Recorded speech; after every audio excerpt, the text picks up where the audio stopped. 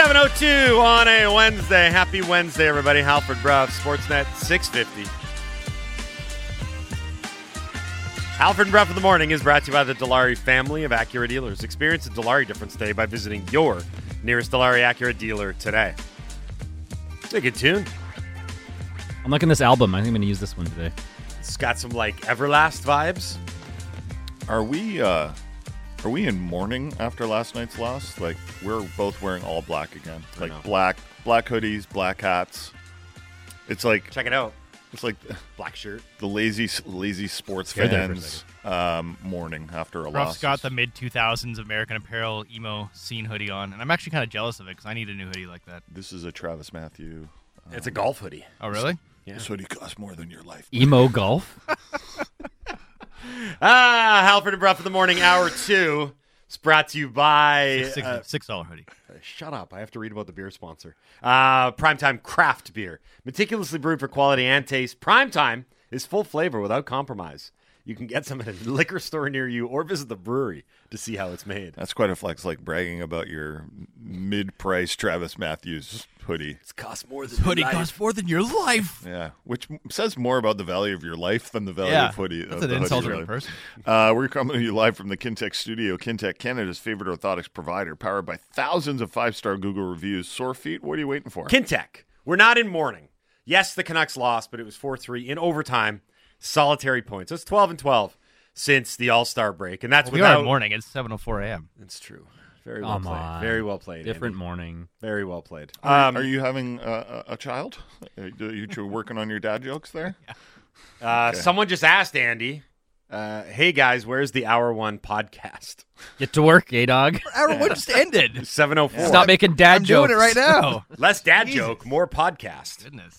So we will open the Dunbar Lumber text line, and it's always open, but we'll actually read some of these this segment. So if you've got any questions or comments, text into the Dunbar Lumber text line 650-650. Dunbar Lumber with 3 stores to serve you in Ladner on Bridge Street, Dunbar Lumber Express at Ladner Center or Arbutus in Vancouver, online at dunbarlumber.com. We can go back to last night's game against the Pittsburgh Penguins. I thought it was a pretty evenly matched game. I'm not going to sit here and rip the Canucks too much for losing that game.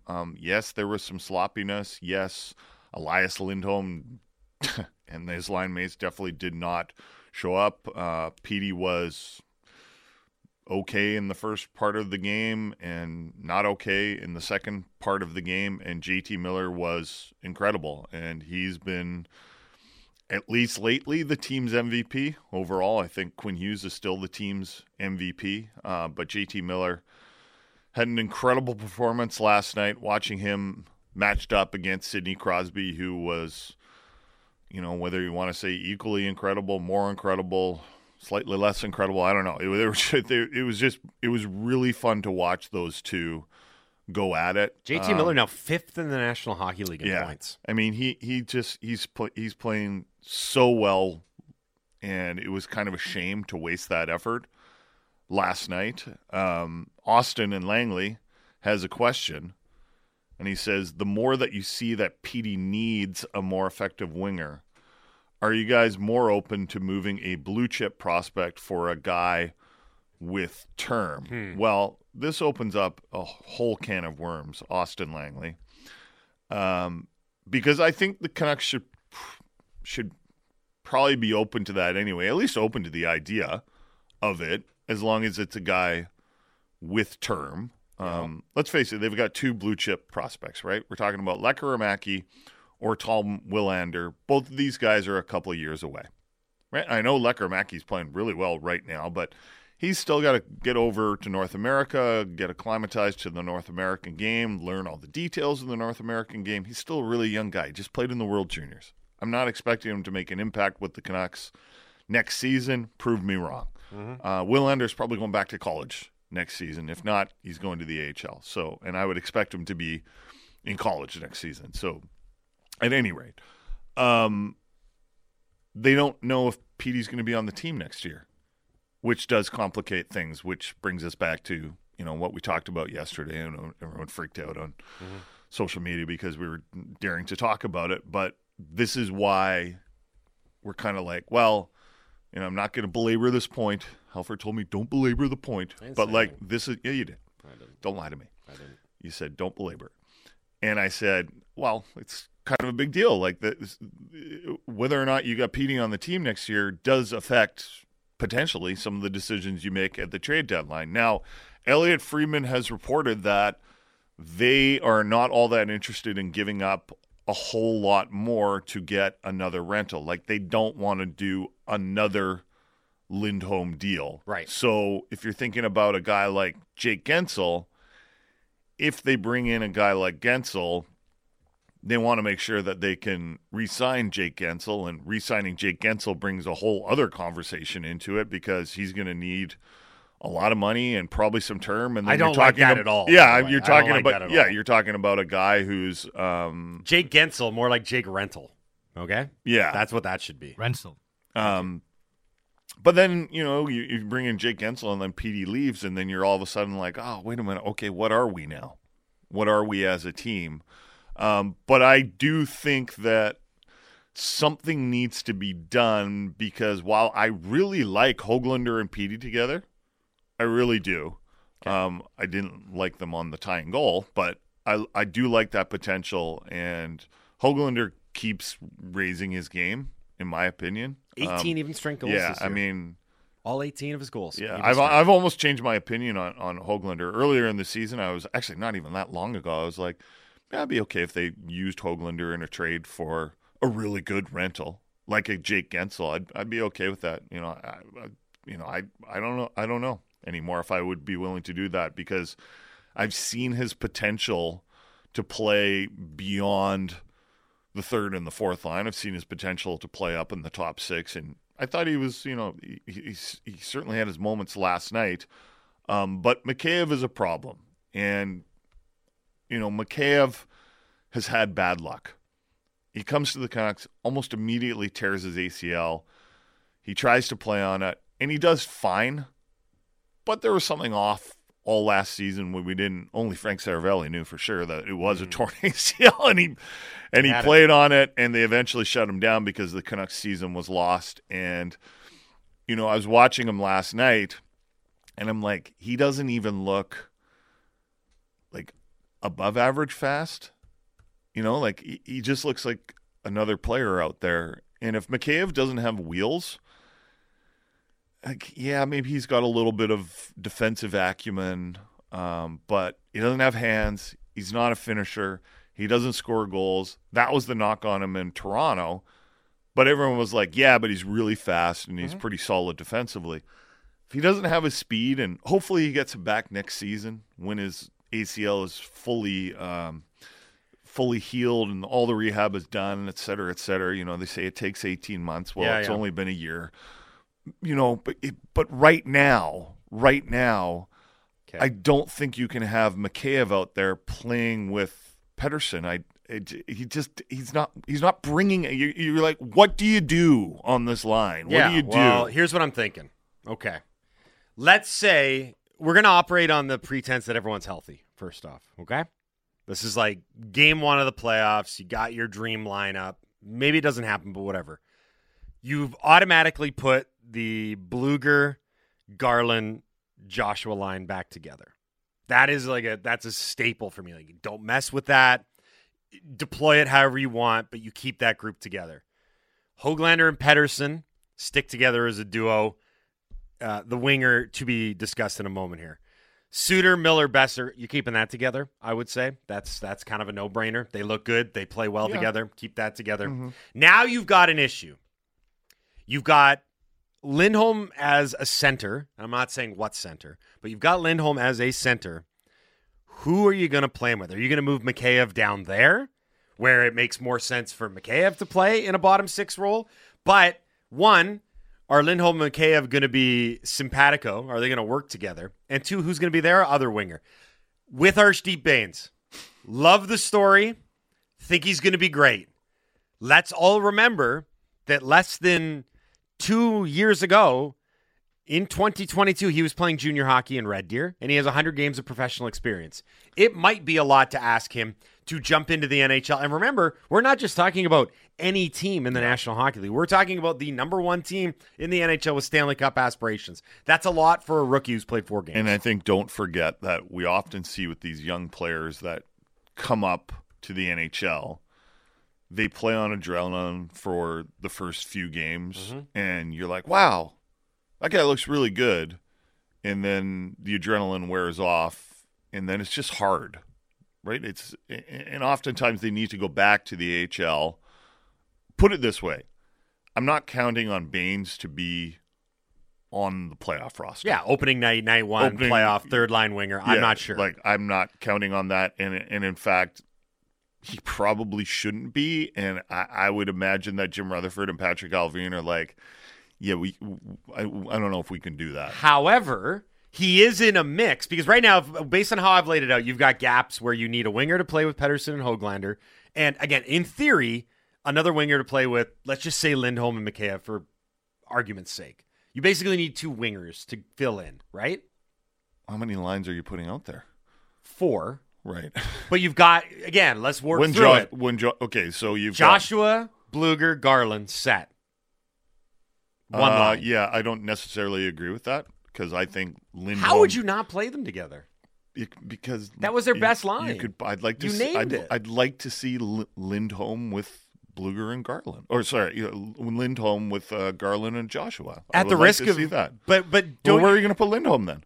You're 4C? Can you end up being the 4C in the playoffs? I don't adhere to labels so much. Yeah. So just I was actually thinking that. I was like, my God, is he going to end up being the 4C? You don't have to call him that. You could just be like, you're one of our 4Cs. Yeah, you're a center. You're very important. He looks at the lineup, though. It's like saying you're not on the 13th floor and it's actually the 14th floor.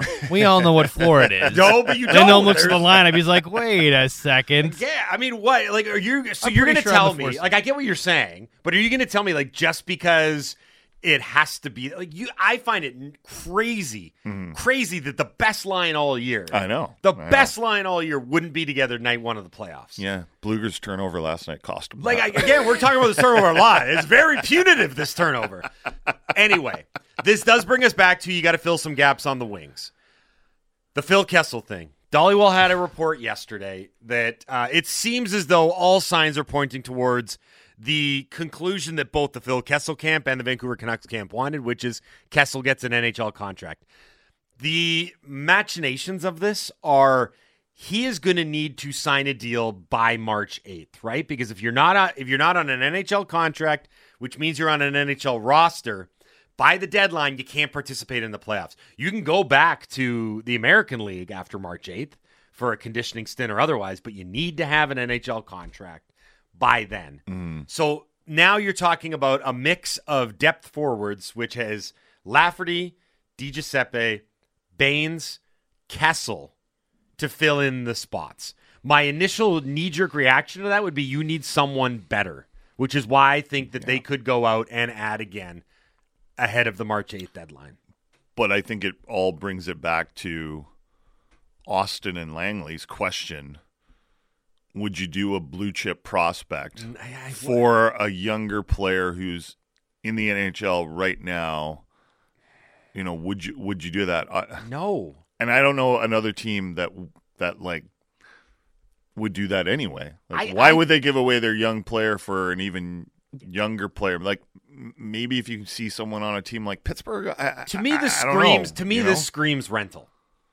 This situation screams rental. But according to Elliot Friedman, they don't want to do another rental. They don't want to add another player that can potentially walk away. Look at all the free agents they've already got to deal with. I know. And look at the fact that their prospect system is improved. I just wonder if their hand gets forced. I don't know. It might. A few people have suggested bringing up Podkolzin for a look. I'd have time for that. I'd love to see what Podkolzin looks like. I read an article the other day, and apparently he's making progress down there. I want to see it. I don't know if I want to bet on it. There aren't many games before the trade deadline. Mm-hmm. That's the thing. I also want to know when Dakota Joshua is back. Yeah, we need him. I never thought that on February 28th of the year of our Lord 2024, we'd be saying that we really need Dakota Joshua back in the lineup, but He's like the rug there. Remember, we called him the rug line. So for some reason, it worked. I don't know who tied the whole thing together, but right now I'm beginning to think that Dakota Joshua was the rug. He tied the whole room together. I mean, look at last night. Mm-hmm. Poor Garland was out there doing all the Connor Garland stuff that made him so effective this year. He's trying his best, but he didn't have his buddies with him. Yeah, he's like, I'm so upset that I'm going to fall down. Yeah, and then smashed his stick. He was so upset. Mm-hmm. I mean, I'm saying this kind of tongue in cheek, but I'm also not. Like, that line was such a revelation, and more importantly, so awesome to watch. And that's important for me as a viewer and someone that likes to be entertained. Like, they weren't just effective statistically, underlying statistically. They passed the eye test and the smell test on a nightly basis. Tocchet was like, start the game with these guys. They got tons of energy. Throw them out. Sorry? What's the smell test? It's like an eye test, but with your nose. Yeah, but what? Yeah. You just go up and like sniff the guys and see how they smell? Yeah. Mm-hmm. If it smells good. Hygiene? Yeah. Okay. Is that Old Spice? No, it's Axe. Yeah. No, like it's a good thing that they had going. So a few people have texted in about the Canucks going after a guy like Alex Tuch in Buffalo. And my response has always been like, why would Buffalo give up Alex Tuch? Yeah, I don't see that. So the Sabres, by all accounts, I don't know, maybe there's something to this. I don't know. Has his name been in trade rumors? But from what we've heard, what the Sabres want to do is completely the opposite of trading away their 27-year-old winger who's got 2 more years left at a very reasonable contract. You know what the Sabres want to do? Make the playoffs for the first time since 2011. So what we're hearing more about a team like the Buffalo Sabres is they will be willing to go out and trade some of their prospects because they keep piling them up. And they're like, let's use some of these prospects to, make the team better now because, 13 years is probably enough as far as missing the playoffs. So we need to start, getting some better NHLers to surround our players with. So for me, targeting a player like Alex Tuch, you call up the Buffalo Sabres, you're like, hey, is Alex Tuch available? And they're like, what, are you crazy? Like, we haven't made the playoffs in 13 years, and we've got guys like Tage Thompson signed long-term, and we've got guys like Rasmus Dahlin signed long-term. Like, we need to, start winning. We're not gonna be selling guys off with 2 years left to term. So maybe I'm completely missing something. I don't know. It's just it's been in the rumor mill. So, why? But why? I don't understand why it's been in the rumor mill. Just because the Sabres have been sabering? Yeah. Well, Casey Middlestat's in the rumor mill, and then all of their UFAs or pending UFAs, Gergensons and Okposo and Johnson. That's just sort of one of those things. You know what it's like. I mean, the Canucks have missed the playoffs so many years where you get closer to the deadline. It's like, could this guy also be dangled in trade talks? Sure. So also, players don't like losing, so some of them might want on their own volition to leave Buffalo. Yeah, that's what I was thinking. Maybe he's unhappy. It's all those things, but there's a big piece. It's like, I don't like the way you've handled my neck injury. You're like, you have a neck injury? Like, I do tomorrow if I don't get traded. Yeah, so the reason Tuch in particular is one, he's super affordable. Mm-hmm. So that would be part of the reason why Buffalo would want to keep him. But he's movable. He's 4.75 for 2 more seasons. And, I think that anything is on the table for a team that has missed the playoffs 12 years in a row. Like, who's untouchable at that stage of the game? You'll say certain guys are, but the reality is that it's hard to say anyone's untouchable when you're not that great. Now, on the subject of playoff droughts, Jason, it sure seems as though that the NHL's second longest playoff drought is going to be snapped. I don't know if you watched the Detroit Red Wings absolutely pummel the Washington They're scoring a lot of goals, huh? 8-3 over the Washington Capitals last night. Now, again, the only reason I bring this up, Detroit has won 6 games in a row. We're pretty familiar with Detroit, given their sort of simmering feud with the Vancouver Canucks this year. They're going to make the playoffs. I mean, they are in a very comfortable position right now. I believe they're 11 points clear of the non-playoff teams in the East, and they are going to snap the NHL's second longest playoff drought because they haven't been in 7 years. The only team that hasn't been there longer is the aforementioned Buffalo Sabres with 12. So that's going to be pretty interesting as well. I got to admit, even though I found them wildly annoying and quite hateable in their 2 games against the Vancouver Canucks recently, it's a pretty decent team. it's hard to argue with the talent that they have. They score a lot of goals. They score a lot of one goals. of the best offenses in the NHL. And, I don't know who's been paying attention to Patrick Kane over the last few weeks, but he's been basically a point-a-game guy. Mm-hmm. And to come back from hip resurfacing. He's like, the key is I'm not going to play any defense, especially in overtime. The goal he scored against Chicago, awesome. He was just hanging out at center ice, and he's like, get me the puck, because I'm going to go in on a breakaway. It was almost like a good gamble, though. He doesn't, because Patrick Kane, right? No, but where he was on the ice, it was a fine gamble. But he wasn't going to be able to get back. Nor was he interested in doing it. He's like, you know what? They don't want me playing defense anyway. I'm just no. But he was so far away from it. He was like, okay, guys, I know you guys are outnumbered, but do your best. Yeah, he's like, and try and come up with a loose puck, and then just fling it up the ice. I'm wide open. That was actually a pretty cool moment. Oh, it was great, but someone did the overhead shot of just how badly he was cheating to get the breakaway, and they're like, well, you could. I mean, he won the game. And it was every cherry picker's dream, right? Yeah, you that's get that exactly puck on your it. stick. Yeah, and he finished. 14 hours to make your choice what you want to do on the breakaway. I didn't love him yelling out "Showtime, I'm Showtime" after he scored, but whatever, he was feeling it. So the article, by the way, in case you're interested, on Podkolzin was written by Daniel G, I think. G. Elite Prospects. Yeah, Elite Prospects guy, and it was published at Daily Hive about a day ago. And here's his Twitter preview. Vasily Podkolzin looked lost last season in NHL action. A reset a la Nils Höglander was needed. So Daniel went through his AHL tape this season and says he found a resurgent player, one who was operating on instinct instead of uncertainty. So, well, look, I'll jump in.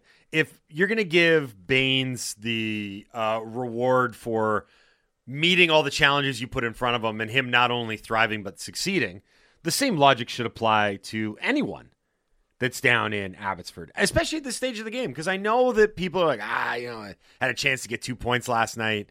You do have the luxury of trying some things right now. Mm-hmm. You do. Rick Tocchet has the luxury of coming up with these. I really want them to win the conference. Oh, I want them to win everything. Yeah. All the individual awards, all the team awards. I know they are experimenting right now. You can only see the power play units they had last night. That's very experimental what they were doing yesterday. Mm-hmm. And they scored a power play goal. I really was hoping that JT Miller, after he scored or he set up Brock Besser, would, you know how they go by the bench? Yep. And if he winked at Petey, he's like, these are the units now. Yeah. They're staying like this. Yeah. He's like, you weren't out there for that one, were you? They asked talking about the post game, by the way. Like, what'd you think of the new units? And his exact words were, some were good, some were bad. I'm like, all right. The experiment might not last. Okay, we're up against it for time. When we come back, we're going to go to Winnipeg. Gary Bettman, NHL commissioner, was there, although not for any particular purpose, just because he wanted to go to Winnipeg in February. We're going to talk to Mike McIntyre from the Winnipeg Free Press about everything that's going on in Winnipeg. The real question now is there an actual problem with attendance and with fan support, or is this much ado about nothing? We're going to talk to Mike McIntyre from the Winnipeg Free Press next on the Halford and Bruff Show on Sportsnet 650. That's it! Back to Winnipeg! The most opinionated Canucks show out there. Canucks Talk with Jamie Dodd and Thomas Drance. Be sure to subscribe on Apple, Spotify, or wherever you get your podcasts.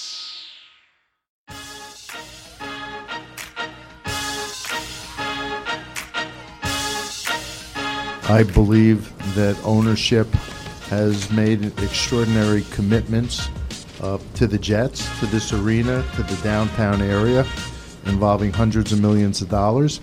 And I'm not sure why people are now speculating that somehow they're not going to be here. 7:32 on a Wednesday. Happy Wednesday, everybody. Halford Bruff, Sportsnet 650. Halford and Bruff in the Morning is brought to you by the Dilawri family of Acura dealers. Experience the Dilawri difference today by visiting your nearest Dilawri Acura dealer today. We are in hour 2 of the program. Mike McIntyre from the Winnipeg Free Press is going to join us in just a second here. Hour 2 is brought to you by Primetime Craft Beer. Meticulously brewed for quality and taste, Primetime is full flavor without compromise. You can get some at a liquor store near you, or you can visit the brewery to see how it's made. I am actually perplexed at the Winnipeg situation right now because I can't tell if there's a real issue at hand? Why are people speculating about this? Well, it's because the Jets came out and said they were worried, and I don't know if you knew this, Gary, because it was like while you were commissioner, the Jets once left. So that leads me to believe that there could be a problem. I got some people telling me that there's a problem. I got other people telling me that there's not a problem.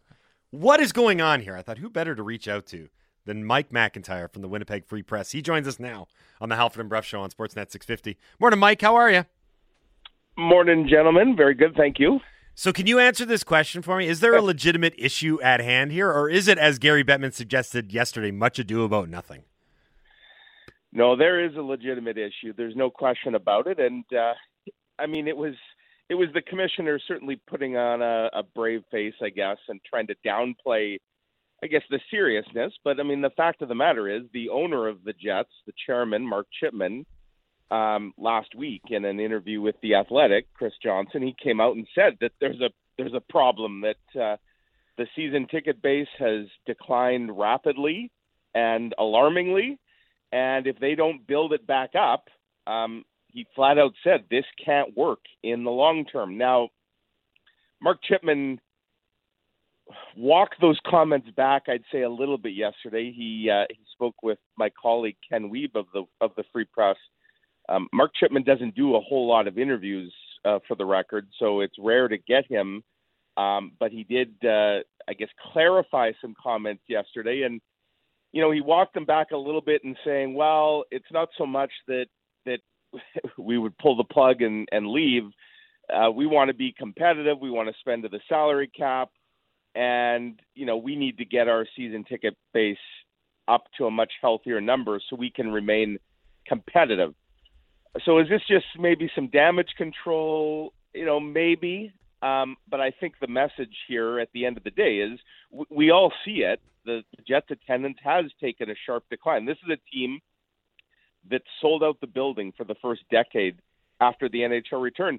And Gary Bettman himself said when the NHL returned in 2011, if this is going to work, this building needs to be full. Well, there's an average of nearly 2,000 empty seats every game this year. Granted, attendance has ticked up since Christmas. They're closer to only about 900 empty seats on average in their dozen games since Christmas, but they only have 9,500 season ticket holders, and this is the smallest market in the league. They once had over 13,000, and Mark Chipman says, we got to get it back up to 13,000. There's a real push on now, a marketing campaign. They're reaching out to a lot of corporate entities, and that's the big thing, guys. The Jets only have 15% of all their season tickets are held by companies and corporations. That is the lowest by a country mile in the league. That puts a lot of pressure on regular folks to support the team. And as you all know, post-pandemic, you know, cost of living's gone up. You know, the economy's taken a hit, and the regular Joe and Jane public, it's not as easy for them to support the team. They need a lot more corporate support, and I think that's a big part of why Gary Bettman and Mark Chipman are saying what they're saying, and they're doing a lot of work behind the scenes to try and increase that. Did the Jets get a little complacent with their customer service? Oh, they sure did. They absolutely did. And, you know, you can see in hindsight, I guess, maybe why that happened. This is a team that the tickets sold themselves. Like, they didn't have to do much of any work. If you recall back in 2011, like, I think it was 7 minutes it took for all of the season tickets to be sold out. And not only that, there was a waiting list of like 8,000 people, which they capped. They probably could have kept going if they wanted to. They thought, well, why would we keep going? We're never going to need that many. Well, in hindsight, that was a mistake. And, you know, that waiting list has disappeared. They've eaten through it. And Mark Chipman, I think the money quote last week in his interview with The Athletic was, he said, you know what, we didn't need to be a sales organization. We were a service organization, right, and we probably weren't very good at that. And I think there was a lot of, you know, maybe taking customers for granted. And so there is a lot of damage control that I think needs to be done. And that's being done now. Here's a quick example, guys. Mark Chipman on Monday reached out to a former season ticket holder, because he's working the phones himself, trying to touch base with some of these people, find out what went wrong. He asked this season ticket holder, what would it take to get you to come back? And apparently the former ticket holder said, and I don't know if the person was joking, said, bring Nikolai Ehlers by to my house. This guy has like a huge front yard hockey rink that he's built. So Mark Chipman said, well, I can't bring you Nikolai Ehlers, but how about Mark Scheifele and Josh Morrissey? And I'm not kidding. They all showed up to the guy's house and spent a little bit of time literally around a fire, having a fireside chat. That is some serious community outreach, and I think that just shows the level of what they feel they need to do now in the community to try and repair what was probably a bit of a fractured relationship. We're speaking to Mike McIntyre from the Winnipeg Free Press here on the Halford and Bruff Show on Sportsnet 650. Mike, how surprising is it that this sharp decline in season ticket holders and attendance happens while the Winnipeg Jets are 37-15-5 with 79 points, the first place team in the Central Division, winning as many games as they are and being as successful as they are? Yeah, and I think that's why this is so alarming right now. I mean, if the record was reversed, right, if they were 15-37-5, you could probably explain away a lot of it.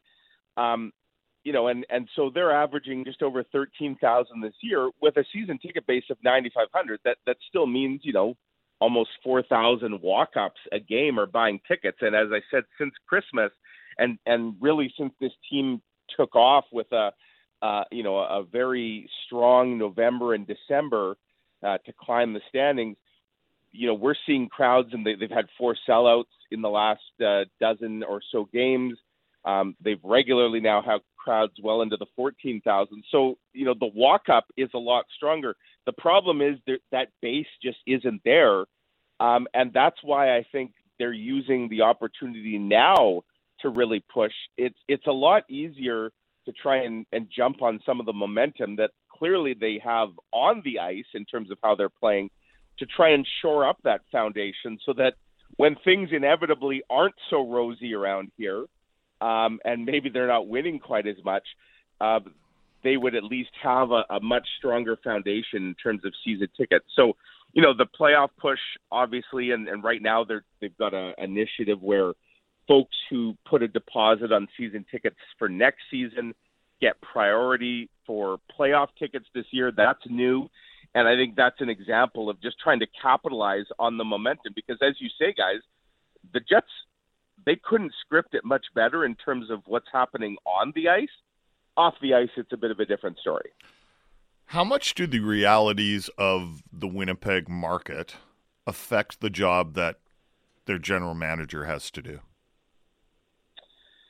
Well, I think that's certainly an obstacle that Kevin Cheveldayoff has, and in some ways it makes what he's been able to do, maybe even more impressive. Winnipeg for sure gets a bad rep, and you see it in every time there's a player poll done. What's the least desirable NHL city? What's the city that has the most no trade clauses included? And so, clearly when it comes to free agency, and the Jets have never been a major player when it comes to free agency, there is an obstacle there. I think where the Jets' bread and butter is, and where they've really impressed, is in drafting, developing, and then most importantly, I think, in retaining. And you see it in a number of homegrown stars, from Connor Hellebuck and Mark Scheifele, who just signed simultaneous 7-year extensions that basically will make them Jets for life. You can go down the list: Josh Morrissey, Kyle Connor, Nikolai Ehlers, Adam Lowry. These are all drafted and developed players who, once they got to Winnipeg and they saw what this community is about, they've decided this is where they want to stay. And I think even going back to Jets 1.0, where Winnipeg probably got, a bit of a bad rep in some quarters. I think we often saw that where once the players are here, yes, the winters are cold. Yes, it's the smallest market in the league, but, I think for those of us born and raised here and who have spent our life, there's a charm about Winnipeg. And I think players who come here, they tend to see that. And so, that's the strength of the Jets, certainly is who they've been able to draft and the fact they've been able to hold on to the majority of those stars that they've developed, because that's really the core of their team now. One final question, Mike. How do you think the people in Quebec City that desperately want an NHL team are feeling when they see stories about this, like Winnipeg? It can't make them overly hopeful that one day the Nordiques will be back. No, I wouldn't think it helps the cause necessarily, because Quebec obviously, like Winnipeg, had its chance, and it took Winnipeg obviously a long time to get a team back. One thing Winnipeg has, guys, and Gary Bettman certainly reiterated this yesterday, there's no question they have one of the strongest ownership groups in the entire league, and it doesn't hurt that David Thompson, who's a very quiet co-owner, like David Thompson never does interviews. He's almost never in Winnipeg. He's based out of Toronto. But David Thompson is like the richest man in Canada. He's loaded. Yeah. And now, most people who are extremely wealthy, they don't get that way by making bad investments and bad decisions. And so a lot of people are like, well, why would the Jets be in any danger? They've got, the richest man in Canada backing them. Well, I don't imagine he's just going to keep pouring money into them. But the fact is that the valuation of the Jets franchise, I think Forbes now has them at $780 million. They were purchased from Atlanta for $170 million, which when you look at the price now of expansion fees and all that, like that's an absolute steal of a deal back in 2011. So the Jets franchise has never been worth more. They've got a deep-pocketed owner. And the other thing that's really important to stress, guys, they're not just a hockey team anymore. When they came in 2011, True North, the organization that bought them with Mark Chipman and David Thompson, they were just about the hockey team. In the decade or so now since, they are so much more. They are a real estate company. They have purchased all kinds of land in downtown Winnipeg. They've built up what's called True North Square, hotels, a casino, a shopping mall that they're now going to turn into a multi-purpose facility. So there is so much more invested in this community. And I think if you're Quebec City, I mean, you'd have to study, I guess, what True North has done and how they've really diversified their brand. And I think it's a pretty unique situation here in Winnipeg. And, I think what was said yesterday by both Mark Chipman to our Ken Wiebe and Gary Bettman to the general public, I think was meant to calm some fears that, clearly crept up last week. And look, I get it. There's a sense of PTSD in this community. Sure, of course. Right. Folks already lost the team once. But I just think the circumstances are really night and day. There's no immediacy or absolute urgency. There's concern, yes. But I think the hope now is that the community responds the way I think they've responded before. We certainly saw that in 2011. I think there's a hope that the community now, especially the corporate community, is going to respond in a positive way. And if the Jets can keep playing the way they're playing on the ice, that will absolutely help the cause here. Mike, this was great, man. Thanks for taking the time to do it. We really appreciate it. Enjoy the rest of the week and the rest of the season. Should be a fun one in Winnipeg. Yeah, absolutely, guys. All the best. Thanks. Thanks. That's Mike McIntyre from the Winnipeg Free Press here on the Halford and Bruff Show on Sportsnet 650. As a small addendum to that conversation, I should add that yesterday, in his media availabilities, Gary Bettman did say that once a nearby hotel that's currently under construction right next to the Jets Arena is completed, the NHL is then going to focus on having Winnipeg hosting an NHL draft in the quote-unquote nearer term. That'll save them. That was Gary Bettman's quotes, not mine. Well, no, I think the idea was something, right? Well, the idea was like not only I'm going to put my money where my mouth is here. Not only do I think that this market is fine, dare I say robust and a great hockey market, we're going to reward it with a draft. We'll always remember when the 2028 draft saved the Winnipeg Jets. All right, Greg, you're such a pessimist. Yeah, there's some people texting in like, I don't get what the big deal is. Like, what's 2,000 empty seats like when you've got a situation with Arizona? Well, don't compare it to Arizona because Arizona is a major problem, right? Compare it to the worst situation in the National Hockey League. And yeah, there are other areas that are, teams in the NHL that are struggling with attendance. You look at San Jose, watch a game in San Jose, I dare you. Try it. There's a lot of empty seats. Same with Anaheim. The thing with those teams is they're bad, and Winnipeg is a good team. And have been for the most part last few seasons. They certainly had their struggles when they arrived in Winnipeg from Atlanta, but there was still the excitement about hockey being back. 2,000 empty seats in the smallest building in the NHL outside of Mullet Arena is a big deal. Yeah, it's not good, right? And the owner said as much. Yeah. I don't. Here's nobody's like in a like they're moving tomorrow situation. It's not the same as Arizona, but it's just kind of one of these things where you're like, oh wow, if they're putting this out there themselves, if the Jets themselves are coming out and saying, hey guys, like we got to do better, and a lot of that's on us. We got to become a better service organization. We'll send some players over to someone's house and, I don't know, rough them up a bit and get them to. I don't know. There was no roughing up. There was Mark Scheifele dummied him. He's like, "Hey, want to buy some tickets? Hired goons." Yeah.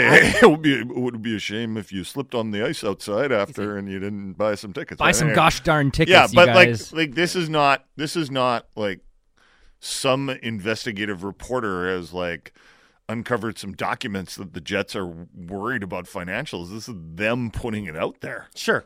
Hey, don't get me wrong. Sometimes I think the Halford and Bruff show, me, Halford, him, Bruff, we're guilty of responding to every like mouth-breathing chair moistener who's like, this is not a story. And then we feel the need. Don't talk about your audience that way. To explain why it's a story. I think in this instance, it's not necessarily that avenue that we're taking, but the other one is like this goes way beyond a hockey team and its season ticket base. Like we're talking about people in a very difficult economic climate making economic decisions where it's like groceries or hockey tickets. Some people have said that straight up, and it's like, look, if the Jets are like, I'm going to make a case for hockey tickets. We have food here. Don't have cereal for dinner. Now here's the thing.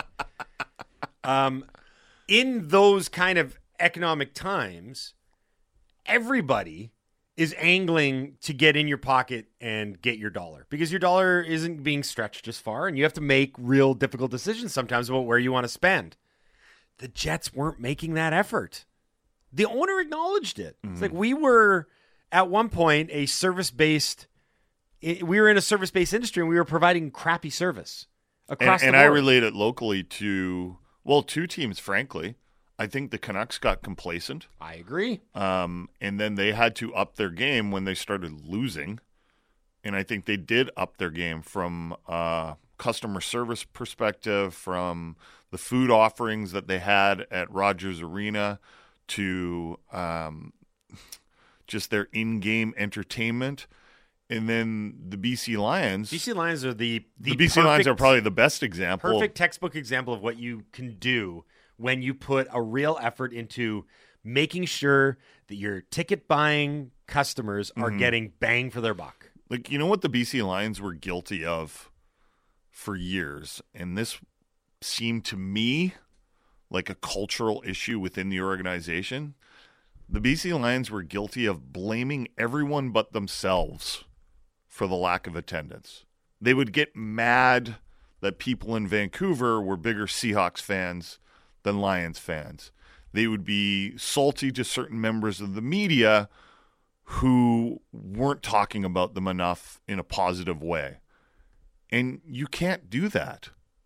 You just can't. You can't be defensive all the time. You have to offer something. And I think what they've done with the new ownership is being like, hey, we're going to hold ourselves accountable here, and that's what the Jets are trying to do, and we're just going to work really hard. And it's not going to be about a one-off concert here and there and it'll be like, Lily, we brought in, this concert, now you owe us, right? It's about working every day to make sure that your ticket buyers, your customers, your sponsors, everyone that does spend money with you and everyone that you want to spend money with you is feeling good about themselves. And that is way easier said than done. Okay, lots more to get to on the Halford and Bruff Show on Sportsnet 650. Final hour of the program coming up. We're going to talk to Brett Festerling. He, of course, is the Canucks color analyst on Sportsnet 650. We'll talk to him about last night's game 4-3 loss to Pittsburgh in overtime at Rogers Arena. 8:30, we're going to do What We Learned, and we're going to give away a $100 gift card to Bridge Brewing for the best What We Learned. Get them in. Dunbar Lumber text line is 650-650. Hashtag it WWL. What did you learn over the last 24 hours in sports? If it's a good one, you'll win a $100 gift card to Bridge Brewing. You're listening to the Halford and Bruff Show on Sportsnet 650.